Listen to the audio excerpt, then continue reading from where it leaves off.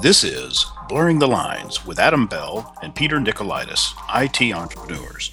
Adam and Peter take on the topics of technology, business, life, and the pursuit of happiness and blur them together in the 21st century. Hello, Peter. What's happening? We have sort of a problem here. Good afternoon, good morning, or good evening, and welcome to Blurring the Lines podcast. I'm your co-host, Adam Bell, and joining me as always is my co-host, Peter Nicolaitis. Good afternoon. Afternoon, Peter. We are recording on a different medium today, and Peter took a screenshot, and I'm going to post it on the website because it's awesome. I'm glad you like it. An awesome co-host needs an awesome screenshot. There we go. Yeah. So today is our episode 45, and we have Tim Richter on the line with us. Welcome to the show, Tim. Hello. How are you? We're doing well, doing well. Are you waiting for a storm today? Actually, I am. Did the storm hit you already? Because usually, you're right before me. It is scheduled to hit here around 1:30, so we'll be done recording, and I'll be in my bunker by then, so we'll be safe. I'm supposed to be hitting tonight. Yeah, we've got a nor'easter that is coming this way. It's beautiful and sunny and clear out right now, so I think as soon as we're done, I'm gonna walk down the street to my favorite Brazilian barbecue and get a snack. But after that, it's gonna be hunker down time. Mm-hmm. Oh yeah. Oh well. Speaking of barbecue, I was in Puerto Rico last week, and they had along the roads the pollo al carbon, which is like barbecued chicken on a stick. Mm-hmm. And we did. I ate chicken off a stick made by a street vendor, and it was really good. So, all right. So, Tim, this is your second time on the show. The last time you were here with us, you talked about bees as you being the assistant beekeeper. How's life as the assistant beekeeper right now? Okay, but we're mourning the loss of one of our hives. Oh, no. Yeah. What ended up happening is that we think it happened either late in the fall or very early this spring. Because we've had such warm weather, cold weather, there hasn't been, what happens is when it's warm enough, they come out of their hive, they relieve themselves, they kind of fly around, spread their wings around, then go back in. And so we feed them a sugar water solution. There's two different concentrates. One concentrate is for them to start building comb, and the other concentrate is for them to actually lay up some of it in case there's not enough nectar that year for them to produce enough honey to survive. And so we think after opening up the hive that there was a whole bunch in one half of the hive. There was a whole bunch of crystallized sugar water. So we think that, in fact, one of the times, one of the jars emptied so quickly, we were just amazed. We put another one on it, no big deal. Figured they just were really hungry. But there were some dead bees in it, and we think that possibly the queen drowned.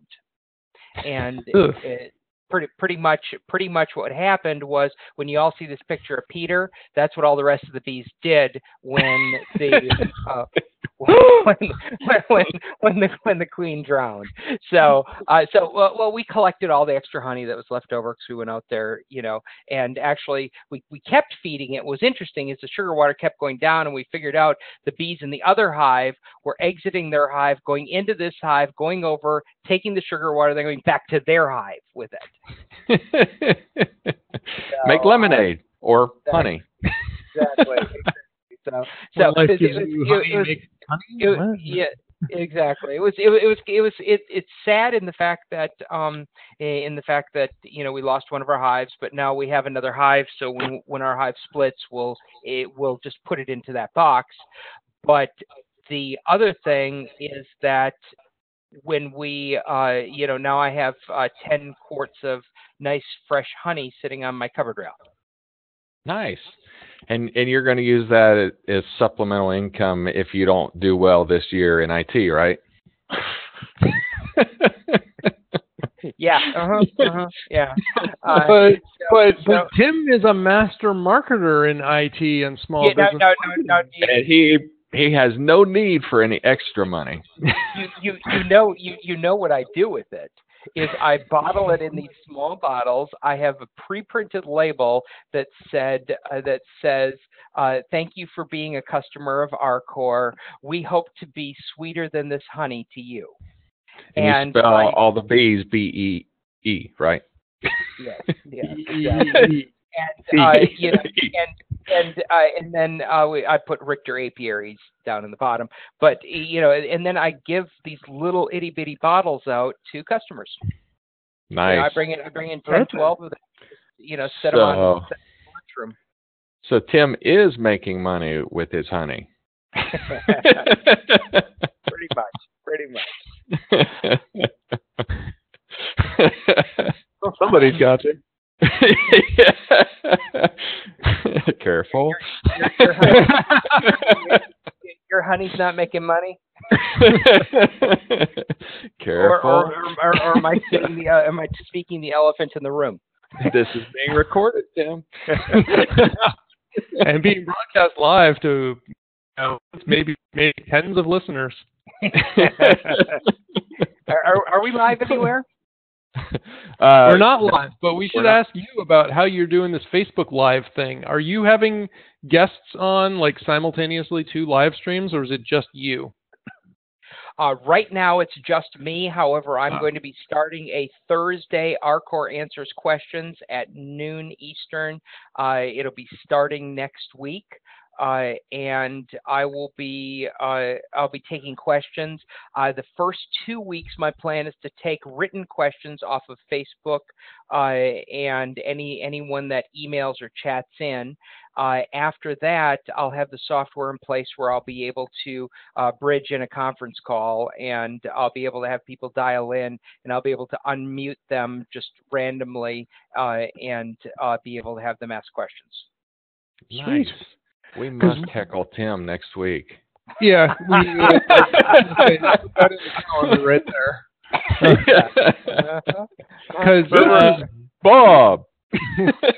We've been trying. We tried a couple times to do Facebook where we would both be live streaming, and we found a tutorial that tells us how to do it, and it doesn't work. So I was wondering if you had done that before. I have not, but I plan on trying that out. I am going to be using a product called Wirecast by Telestream. Okay. So you have a separate product for that? Because we were led to believe that Facebook let you just do that manually. They do. The issue is that if you do that, you're only live streaming to Facebook. I want to live stream to Facebook, YouTube, and Periscope at the same time. Right. But we haven't been able to get Facebook to actually do it, because you're supposed to be like able to click on someone or tap on somebody and swipe and add them, and there's just no option to actually do that. No, I mean, the only thing that I've used is I've used my Zoom account to be able to do it, and the way that Zoom handles it is the person that is talking is showing. So if you're talking, you're showing, and then if Adam starts talking, his video takes over, and so forth. If both of you are talking, I'm not sure what happens. Well, that's when you need to step in and play referee. That's what happens. There you go. All right. Well, so Tim, tell us real quickly about your company, Arcor, since we've got everybody listening, want to know why they should listen to you. Because you got me on here. Let me see. That's all you wrote. There you go. There you go. My name is Tim Richter, and I'm president, co-founder, co-manager, head honcho, security expert, all that jazz at Arcor Technologies. We have been in business for 20 years this year in Raleigh, Durham, North Carolina.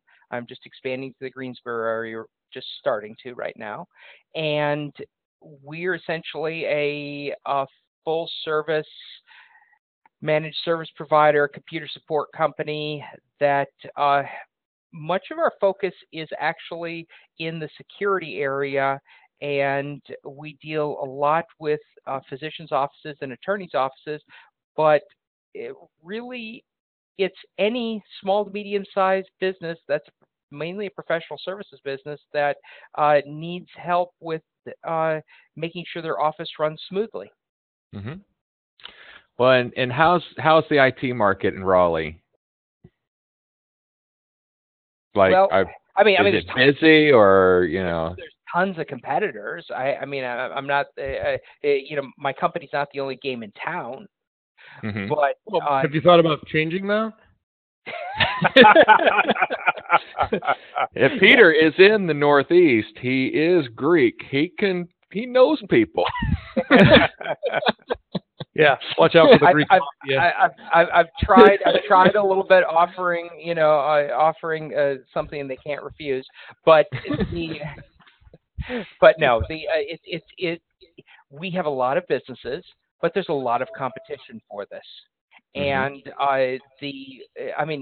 as with you in both of your areas, the need is there for every single small business.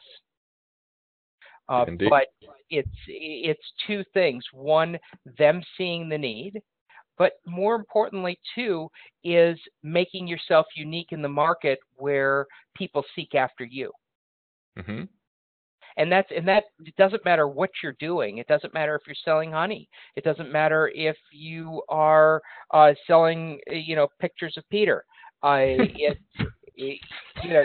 Careful now.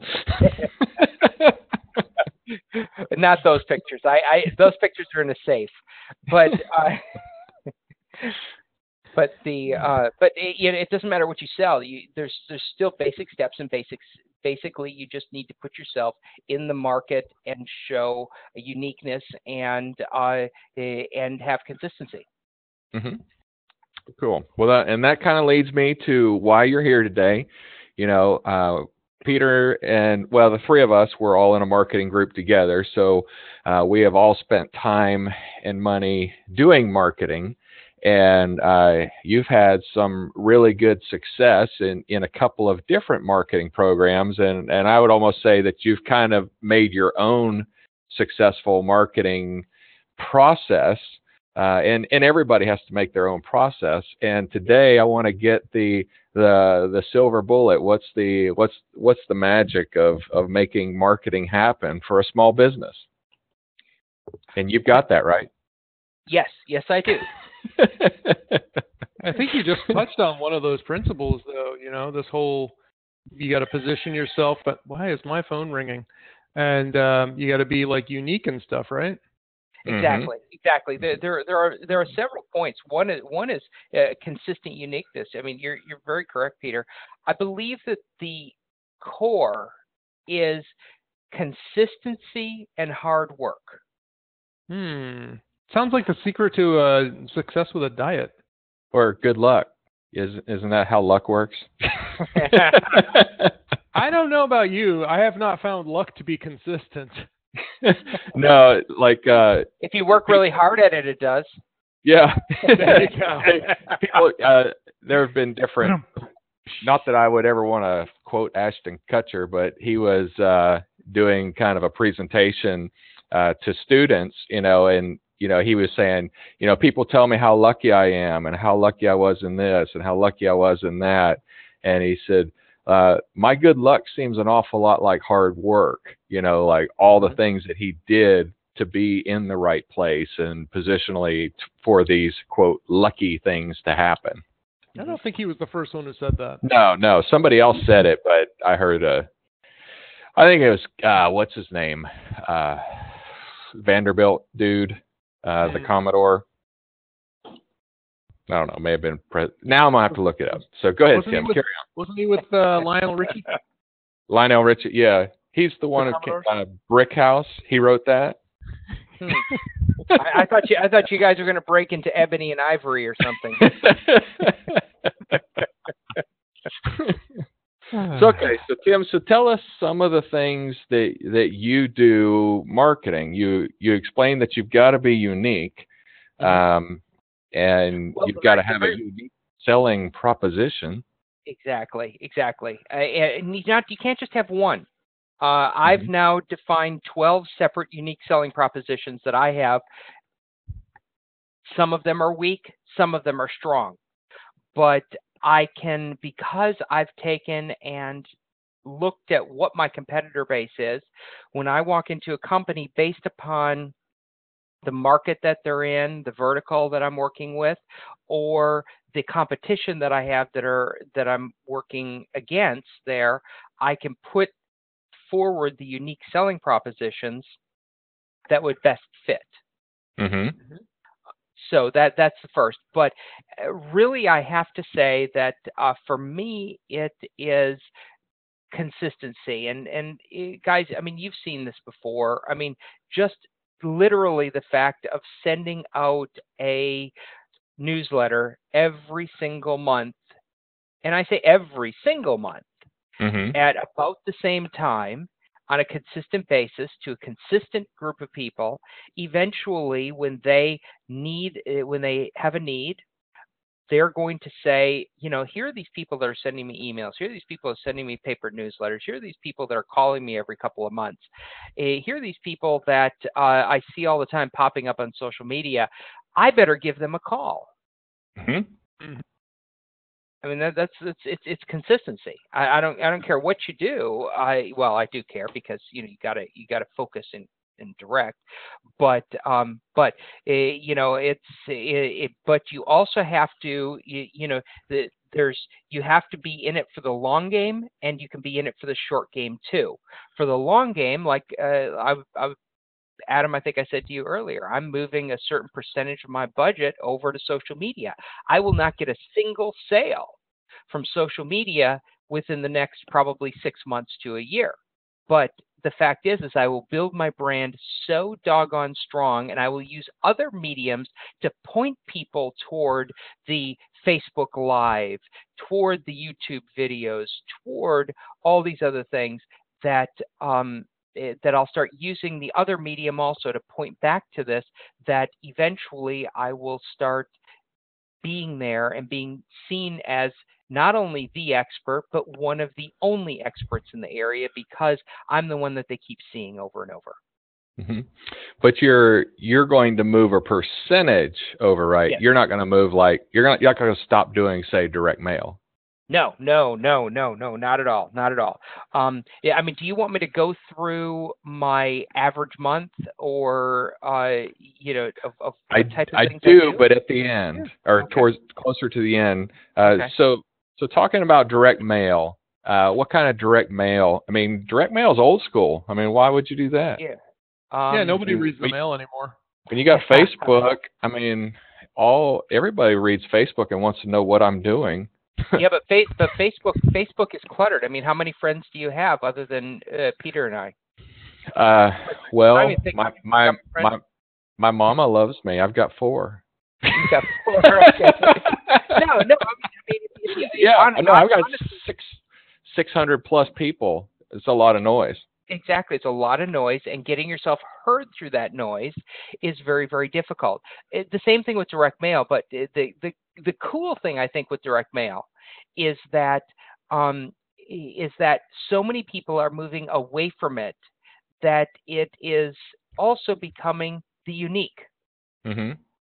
I mean, yes, you're still getting a lot of clutter, but people are now moving to electronic forms more and more. I don't know how many of my colleagues have said to me, I'm not going to send paper newsletters anymore. I email a newsletter out.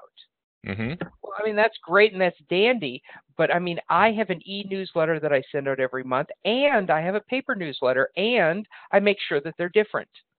So they're Yeah. unique. So the person that's gained the same thing, because of a certain percentage, I mean, my e-newsletter goes out to more than 12,000 people. My paper newsletter goes out to a distinct 600. Hmm.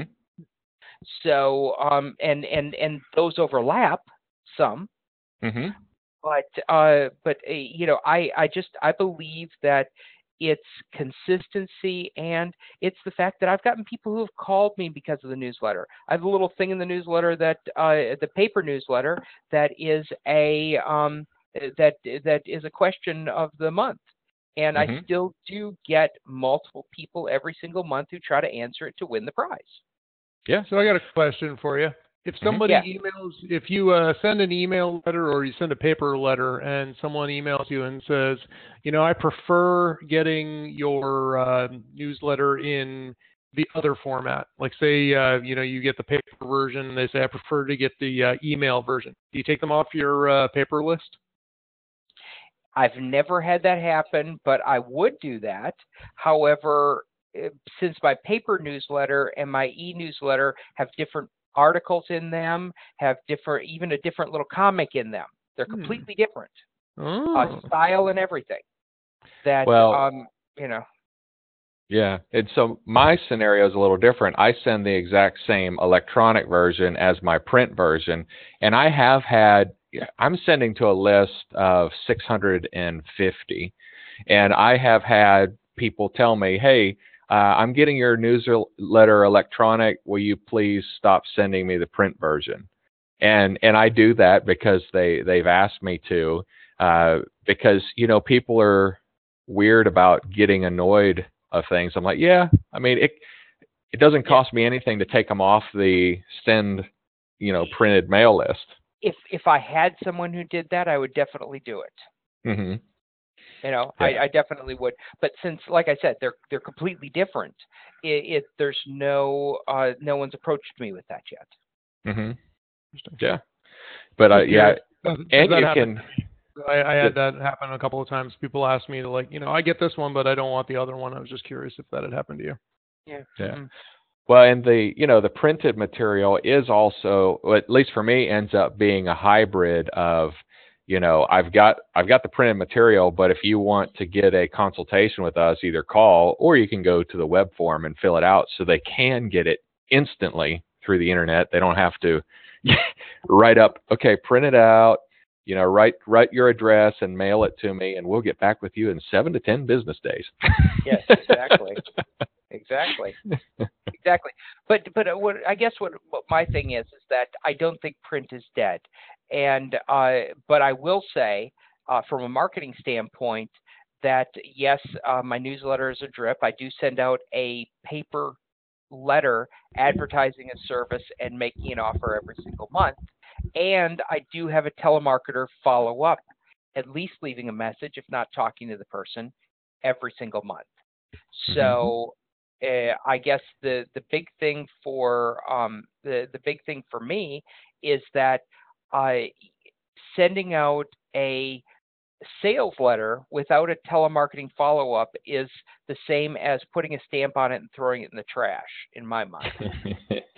You're right. You're right. So you just said a dirty word there. Trash? Telemarketing. Yeah, I keyed on that too. Isn't that dead too? I mean, doesn't everybody have caller ID and just hang up on those people? In a small to medium-sized business, no, they pick up the phone every single time. Now, most people, I will say that a large percentage go to voicemail, but people start to listen to the voicemail. Even if they don't continue listening to it, they start to listen to it. And remember, it is consistency and always being in front of their eyes. Mm-hmm. And I get as a small business owner, everybody knows me, and then they say, Adam and I were talking about a deal, and I'm just calling to follow up on that. They try that route to get in with me. And you're right, even though I don't call them back, there's still part of me that I remember so-and-so from company whatever called. And if I ever need anything from that company, I'm going to, who was it that called me? So even though I may not speak to them, it's not useless. Exactly. It can be annoying at times, but it's not useless. Mm-hmm. Mm-hmm. So do you have, do you have cold calling happening as part, not just follow-up calls, but pure cold calling? I don't, because I didn't get a lot of success from it. Hmm. I tried it for 3 to 4 months, where essentially I took lists and they cold called every single day, all day, and I found very little success. Now, it may have been the services that I was using, because I tried two different services, Hmm. but it just didn't work for me. I have a colleague locally, that's all they do, just cold Hmm. calling. That's how they get their new business in, and they're growing. Hmm. Yeah. And just to differentiate or to make sure that it's clear, cold calling is when you have a list and you just call them out of the blue. Hey, this is Arcor and I'm in the area and you don't know about me and I want to get to know you. They've never contacted you or anything versus, hey, you've sent them a newsletter and I'm following up to, see if you're interested in something in my newsletter. The cold calling is a lot harder than Want to the buy something? following up. Yeah, want to buy something? Hi, want to buy something? Pretty much, pretty much. No, and I'll be honest. Our success with the follow up calls has been the fact that not only are we calling on on the sales letter, which has an offer for them, but I also do anywhere from 1 to 2 webinars every single month, and Mhm. they invite them to the webinar. Mhm. It's kind of like in my Infusionsoft, which is what we use for e-campaigns. Anything that the people are very engaged, 5 flames or greater, I try to call them every other month and personally invite them, even on voicemail, personally invite them to the next month's or the next 2 weeks webinar. Mhm. Just again to get out there and to make sure that hey, I'm the owner of this company. I'm doing this webinar on ransomware, or I'm doing this webinar. It's an Outlook 101. See if anyone in your organization needs to brush up on Outlook. It's going to be at this time. This time, you go to this website in order to sign up for Yeah. it. Well, and you actually just said something else that I wanted to ask you about. So you said Infusionsoft, and Infusionsoft is a mailing campaign device, kind of like Constant Contact and Mailchimp and MyEmma and CRM. And it can do a lot more than just doing an email blast. Uh, Explain that. You have to, I don't know if you mentioned flames or not, or what, Okay. how the rating happens. Talk about email marketing. Well, I'm going to take Infusionsoft as the example here, because they're just, to me, hands and above their competition right now. And the competition is gaining, is catching up. But there are two things that are very, very big here. One is, as you send out emails, you weigh the response. The response can be that they opened it. A response can be they clicked inside of it to go somewhere. And a response can be not only did they click somewhere, but they signed up for something on that corresponding page that they clicked on. And it rates them by their engagement or interaction, and it puts a little flame next to their name. And you, like for opening it, if you've opened something within the past 30 days, you get a quarter of a flame. If you've clicked on it, you get one more full flame, and so forth. So you get anywhere from nothing to 5 flames. And a lack of engagement, like if they stop opening, they stop clicking on things, that will go down over time as well.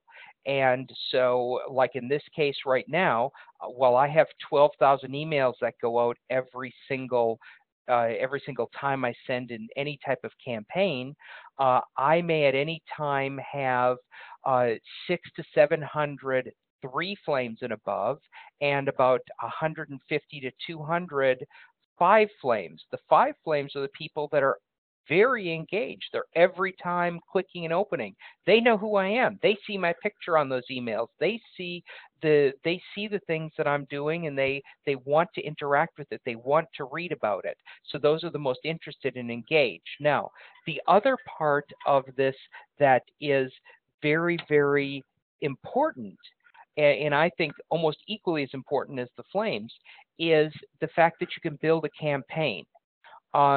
And so let's say someone goes and I send out some information about a webinar. They click on it, and it shows that they filled out the form to attend.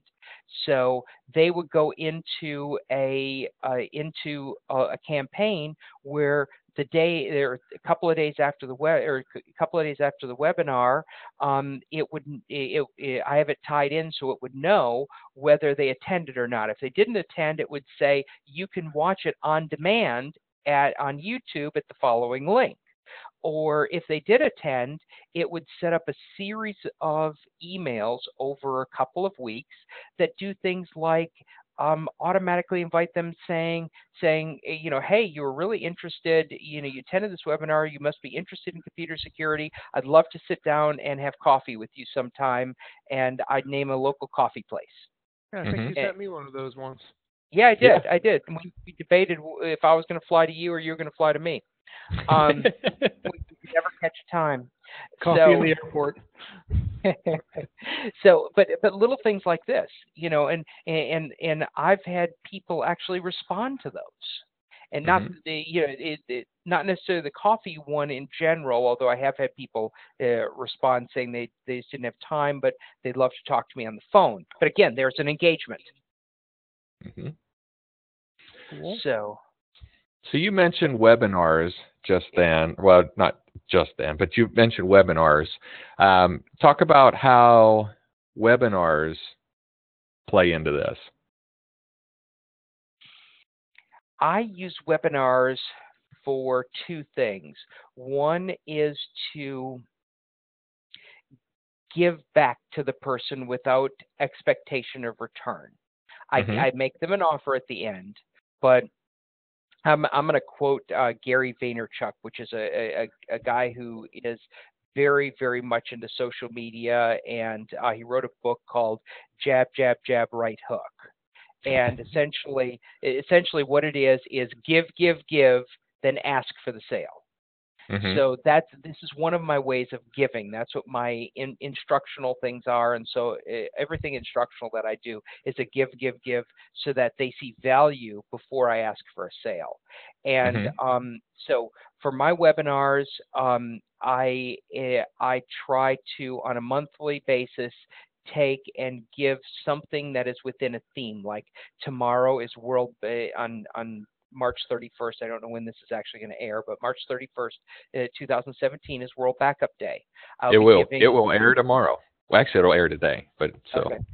Okay, and therefore I'll have a webinar on backup and business continuity. Now my webinar is going to focus more on business continuity than backups, where backups are a part of your whole continuity plan, but it will tell them what they need to get started. Now they can use me, they can use another MSP, they can use whatever company they want to. What it is to establish the urgency of something like that, in addition to giving them the path to move forward. Again, I'm giving. That's what my webinars are all about. I don't care if 0 people attend a webinar, although I don't usually have that. What I want is I want to be able to not only give, but I want to also be able to put it on YouTube and get some great SEO from it as people who do views. SEO, what's that? Search engine optimization. Well, I know you know what it is. I know you're prompting me here. What it is especially since Google and YouTube are married, it has where as you put things on YouTube and so forth, the more views you have on it, the higher the rating Google gives you when people type in and do a search on a particular topic that video was on, or that your company is. Same thing is happening, by the way, and the reason I'm doing Facebook Live and I'm doing Periscope TV, which feeds into Twitter, is that the more live views and comments you get, the higher the rating within search engine optimization, and more, those are pushing up your results in Google and Yahoo and Bing as well. Okay. Well, Let's talk about social media a little bit. So you mentioned Facebook, and we're talking about webinars and Facebook Live. So what do you think? What do you think about social media right now, other than the neuroticism? It's a double-edged sword for me. I love it and I hate it.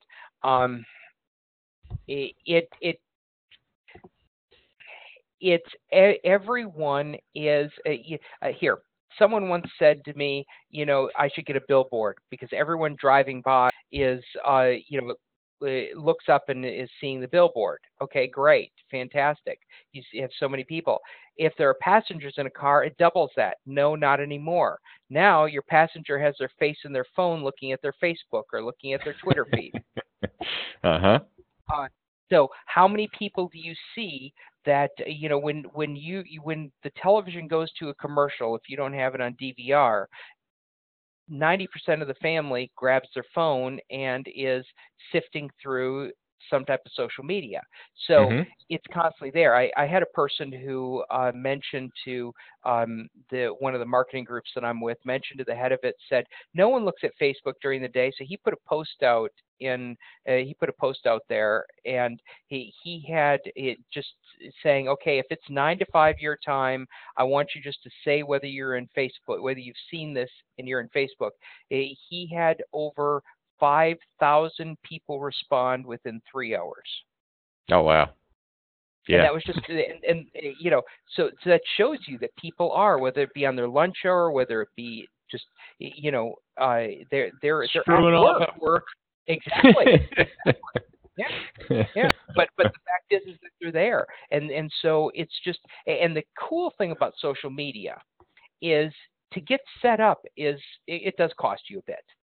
But once you're set up, a lot of it is, unless you're doing ads on social media, which I do now, but I don't do as much, you just putting the content out there and continually putting content out there, just little short 2-minute videos, little blogs that are, I put out a blog article every other day. I retweet things. There's a whole set of things that I do, but it's free except for time. All it costs me is your time. Well, you know how I found our marketing group? It was LinkedIn. I was in LinkedIn, and the advertisement came up along the side of, it knew that I was an IT professional, and the advertisement was for marketing for IT professionals. And I'm like, is this, like one of those silly ads, like foods you should never eat because there's worms in your stomach, But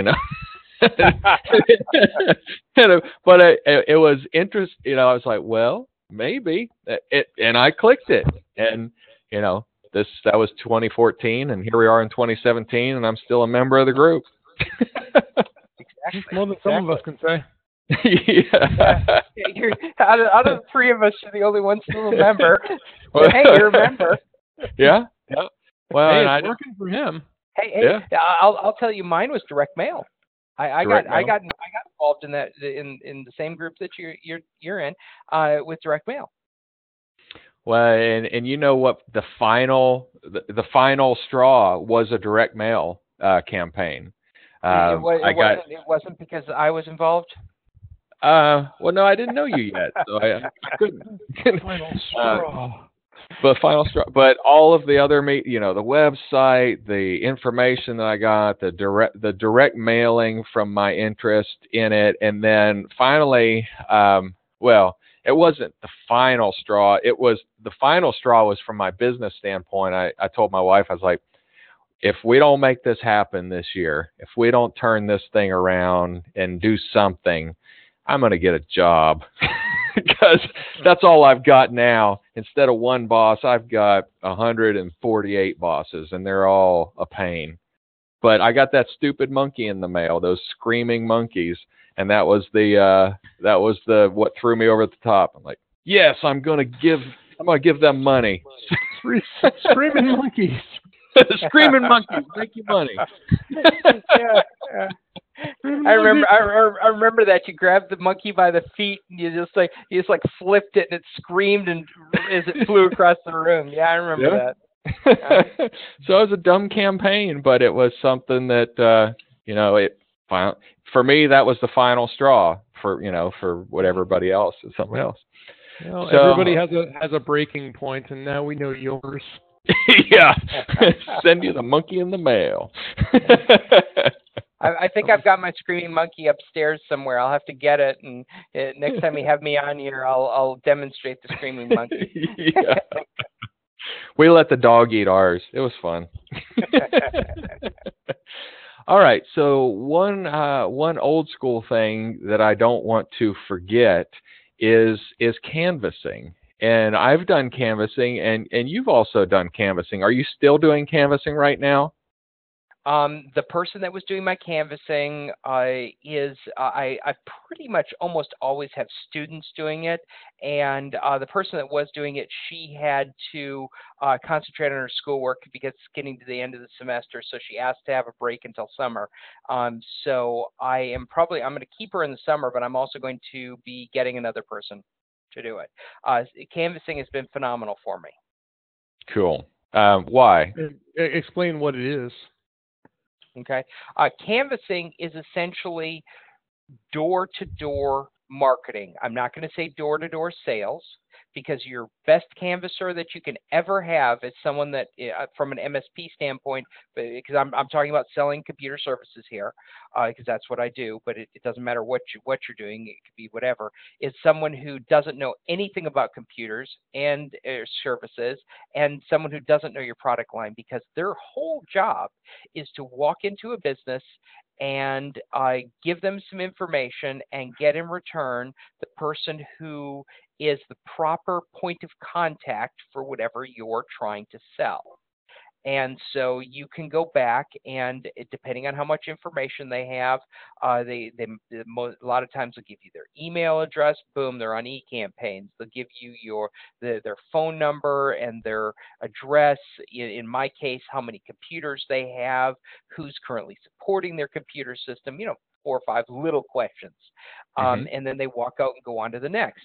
Uh, my average marketing right now is that I can have a person work 3 days a week for anywhere from 2.5 to 3.5 hours a day, and I can get they can have walked into 50 places by the end of the week, and out of that, I'm getting 3 to 4 solid leads that are within my target market. Mm-hmm. And those are good because I know exactly who to contact. And hey, they don't get the email address. I go to onto Hunter.io to get it, or I go on to one of the other sites. I could do that. I invite the person on LinkedIn. So I don't want to friend them on Facebook yet, although that's something that I'm being told I've got to do. But I put them on LinkedIn. And then I many times personally call them, and they become warm leads. And I've been doing this consistently, and I would say that I average about one sale every 2 months just off the canvassing. Nice. I can trace back to its origin of Canvas. Mm-hmm. So that leads me. So how large is your marketing department? How many people's doing all this work? Oh boy, I have 2 marketing You got assistants that are 10, 15 people, Yes, right? exactly. I have 2 marketing assistants right now that do things as little things as handwriting envelopes, stuffing envelopes, and doing things like that, and helping with printing and doing a lot of the paper things, and also helping me with recording videos and so forth.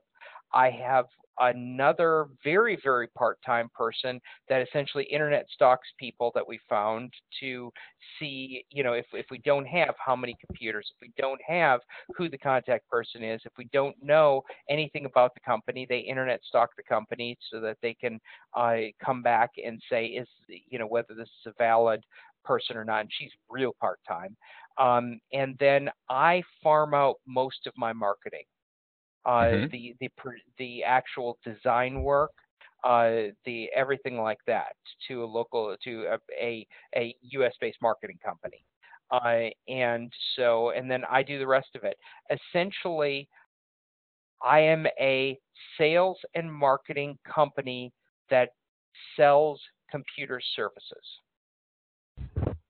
Nice. Well, he has drunk the Kool-Aid.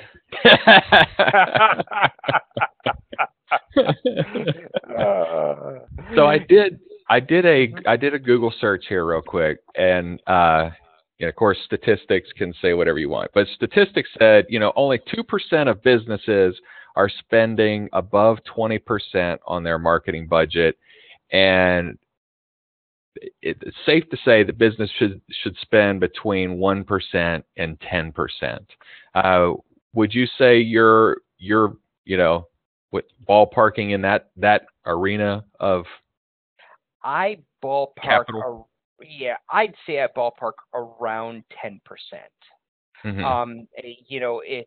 The hard part for me is I'm getting MRR, monthly recurring revenue increases every single month, Hmm. but I don't necessarily increase my marketing every single month. Right. So, but some months I do more marketing than others. So, I mean, and between January and now, I've done phenomenally.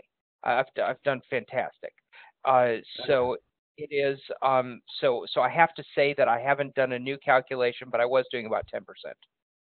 Well, and I guess that number probably changes because when we were $100,000 companies, Hmm. $10,000 on marketing was a whole lot of Oh yeah. it really hurt to spend $10,000 on marketing.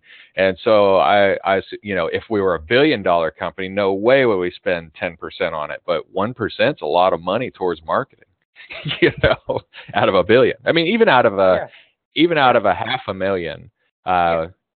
3 or 4% is still, you're still spending money on marketing. So, how much time? And of course, we are in the SMB market, so we are working a little bit harder than a mid-sized company who's got 100 people. So, in your current stage, how much time do you actually work in marketing on average? I would say on average, and I'm gonna peel it away from sales, and I'm gonna say this is not that I'm actually um, out on a sales call, but I will Hmm. consider phone calls and things like that. I probably spend about 25 to 28 hours a week, I would say, minimum. Yeah. If probably, to be honest, it probably is closer to 30. Hmm. And you're making up time for that somewhere else. You just can't do that because you're running a company too. This is not the only Yeah. thing you do. so so you don't sleep, right? No, I don't. I really don't sleep. I, the thing is, my wife gets up early, so when I get from the time she goes to bed until between midnight and 1 in the morning, and then I'm up at 5 every morning, and I spend an hour doing marketing before I leave. Hmm.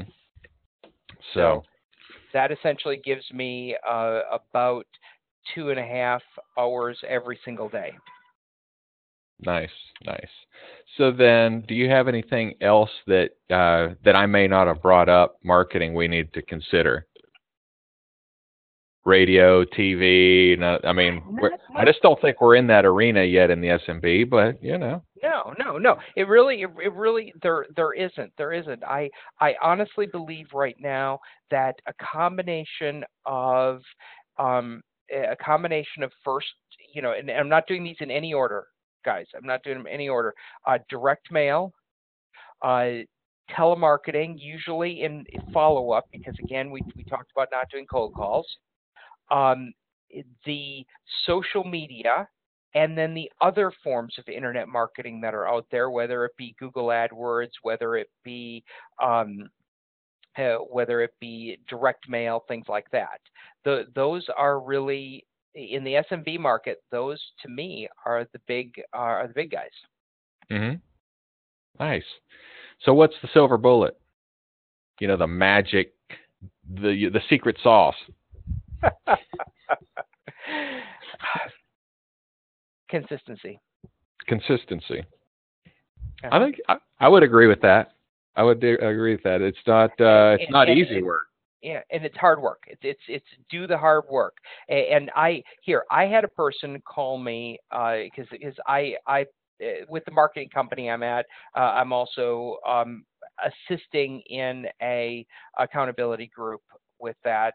And I had someone call me the other day, and he said, "Tim, I just don't have time for the marketing. How do you do it? What do you do? What did you do when you were a one-person operation like I am?" And he's from like somewhere in Texas. And I said, he said, "I just don't have time. I'm servicing customers." I said, just concentrate on staying up one more hour every single day, or getting up a half hour earlier every day, or taking 2 hours of every Saturday, whatever it is, but take some dedicated marketing time and actually do it and work hard, work hard, work hard, work hard.